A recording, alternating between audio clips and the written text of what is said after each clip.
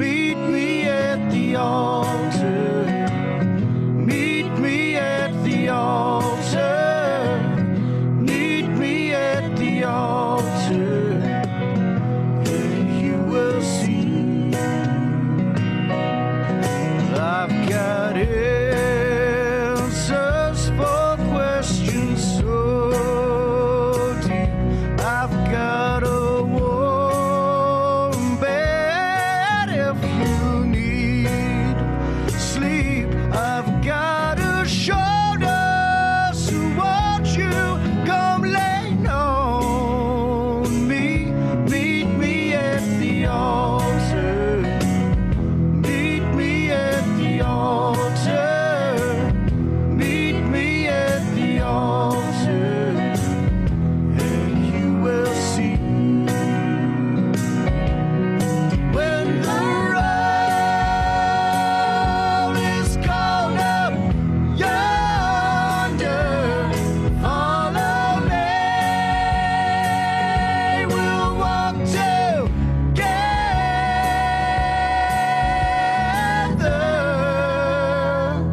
Meet me at the altar. Meet me at the altar. Meet me at the altar. And you will see.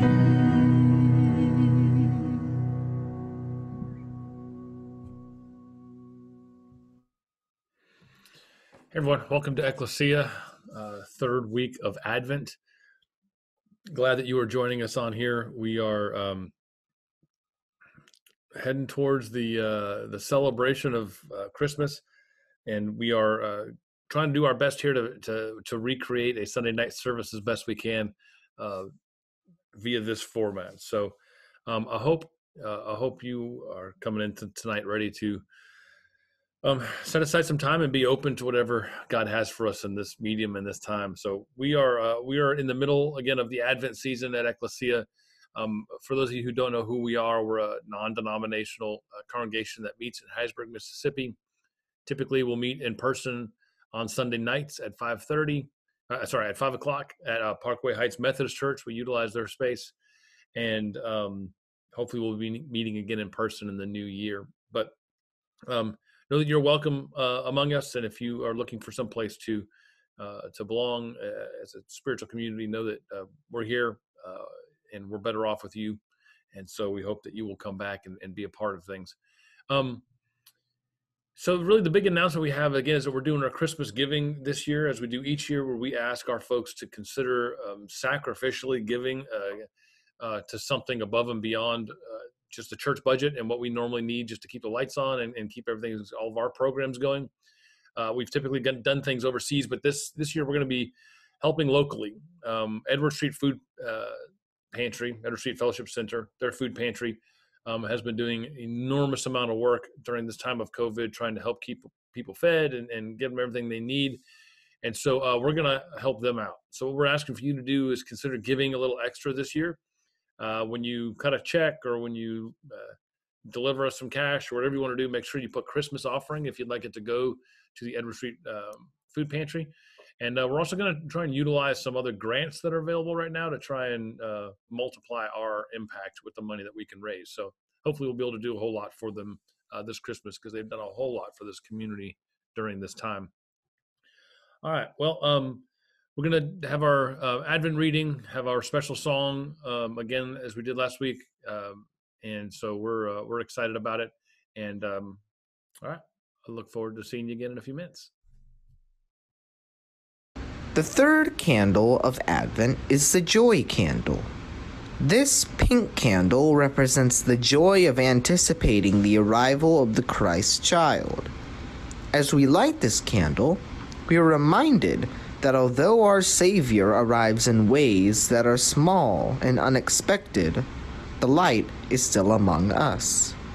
We are filled with joy as we turn our eyes towards a small light which illuminates everything, including our own darkness. Let us pray together. Come, O Holy One, breaker of chains and renewer of life. Open our eyes to your presence in all the earth. Stir us to proclaim gladly the signs of your love, the liberation of those oppressed, the healing of those frail and broken, springs of water in all the parched places, and Jesus Christ, risen and alive, through whom we pray. Amen. Hi, Ecclesia Hattiesburg. It's Sharon, and it is week 2 of Advent.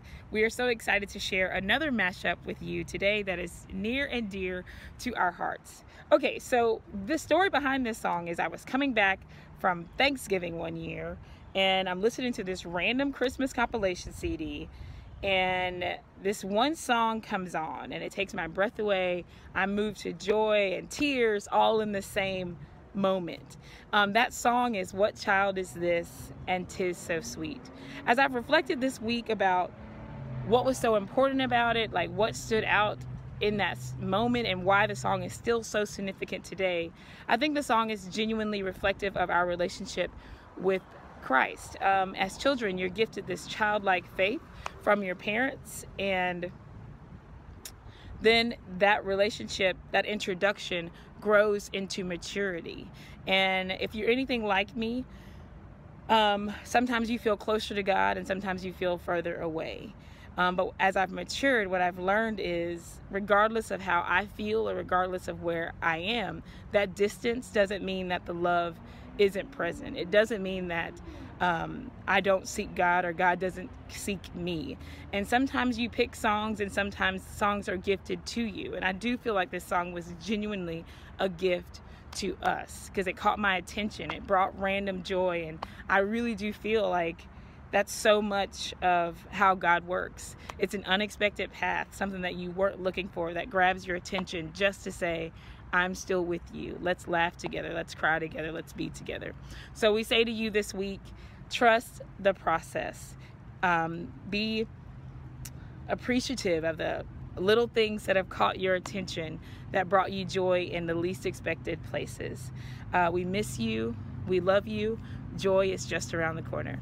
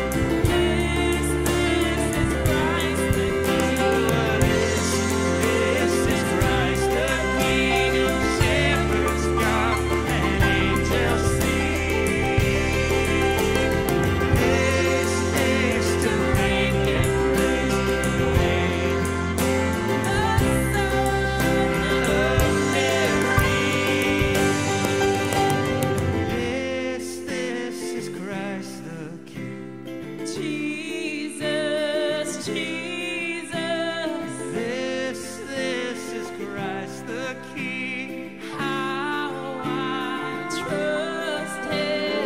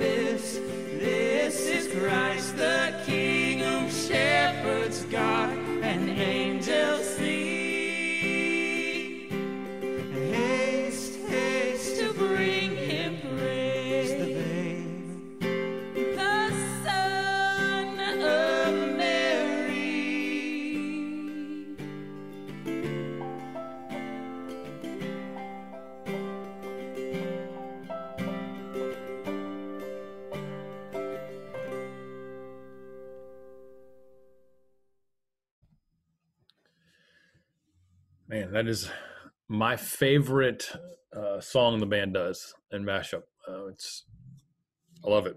I love it. I love it. I won't replay the song again at the end like I did last week, which made for a very long service. But go back and listen again, and that's such a great song. It's such a great arrangement by the band. So we're thankful for them.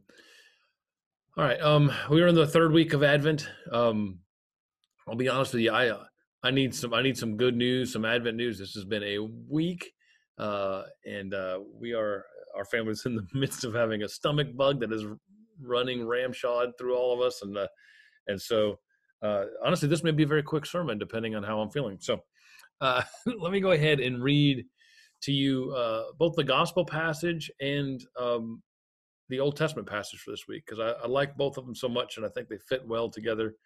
And we'll have what is probably going to be a pretty short sermon after that. But let me read to you John chapter 1, verses 6 through 8 and 19 through 28. And then Isaiah 61, verses 1 through 4 says this. For there was a man sent from God whose name was John. He came as a witness to testify to the light, so that all might believe in him. He himself was not the light, but he came to testify to the light. This is the testimony given by John when the Jews sent priests and Levites from Jerusalem to ask him, "Who are you?" He confessed, and he did not deny it, but confessed, "I am not the Messiah." When they asked him, "What then? Are you Elijah?" He said, "I am not." "Are you a prophet?" He answered, "No." Then they said to him, "Who are you? Let us have an answer for those who sent us. What do you say about yourself?" He said, quote, "I am a voice of one crying in the wilderness, make straight the way of the Lord, as the prophet Isaiah said." But now they had been sent from the Pharisees. They asked him, "Then why are you baptizing if you are neither the Messiah, nor Elijah, nor the prophet?" John answered them, "I baptize with water. Among you stands one whom you do not know, the one who is coming after me. I am not worthy to untie the thong of his sandal." This took place in Bethany, across from the Jordan, where John was baptizing. In Isaiah chapter 61, verses 1 through 4, the prophet says this, "The Spirit of the Lord God is upon me, because the Lord has anointed me. He has sent me to bring good news to the oppressed, to bind up the brokenhearted, to proclaim liberty to the captives and release the prisoners, to proclaim the year of the Lord's favor and the day of vengeance of our God, to comfort all who mourn, to provide for those who mourn in Zion, to give them garland instead of ashes, the oil of gladness instead of mourning, the mantle of praise instead of a faint spirit. They will be called oaks of righteousness, the planting of the Lord, to display his glory. They shall build up the ancient ruins. They shall raise up the former devastations. They shall repair the ruined cities, the devastations of many generations." So this third week of Advent is always set aside for the person of John the Baptist and to the task of witnessing to the light. Now, I know for many of you, like for me, the term witnessing may bring a cold shiver down the back of your spine. Perhaps you're reminded of those who have knocked on your door uninvited while you hid around the corner pretending not to be home. Maybe you come from a tradition that sent you out knocking. Maybe you were the one ringing the doorbell and trying to start a conversation with someone who didn't ask you for one. And maybe the PTSD from that experience is still very real. I mean, broadly speaking, my job is to publicly witness to other people on a weekly basis, at least, right? To spend some time each week trying to point others to the good news of God's incarnate love. And yet, still, even for me, who's professionally supposed to be doing this on some level, although that term professional is highly debatable, this term witnessing still carries so much baggage, right? It conjures these feelings of like manipulation or inauthenticity, or having to pretend that I know things that I don't know, either about God or about the person in front of me. It has this baggage of kind of smacking of maybe arrogance or presumptuousness, especially when I consider how I was taught to quote unquote witness, right? It honestly felt as though it was often more about me than it was about the person in front of me, or even about God, honestly. So I get it. I get it if that word witness gives you the heebie-jeebies. It does for me too. But no matter our level with the comfort that we have with this term, or how it is often misrepresented or defined or enacted in ways that are good, bad, or ugly, the plain truth is that we are to be witnesses to the light.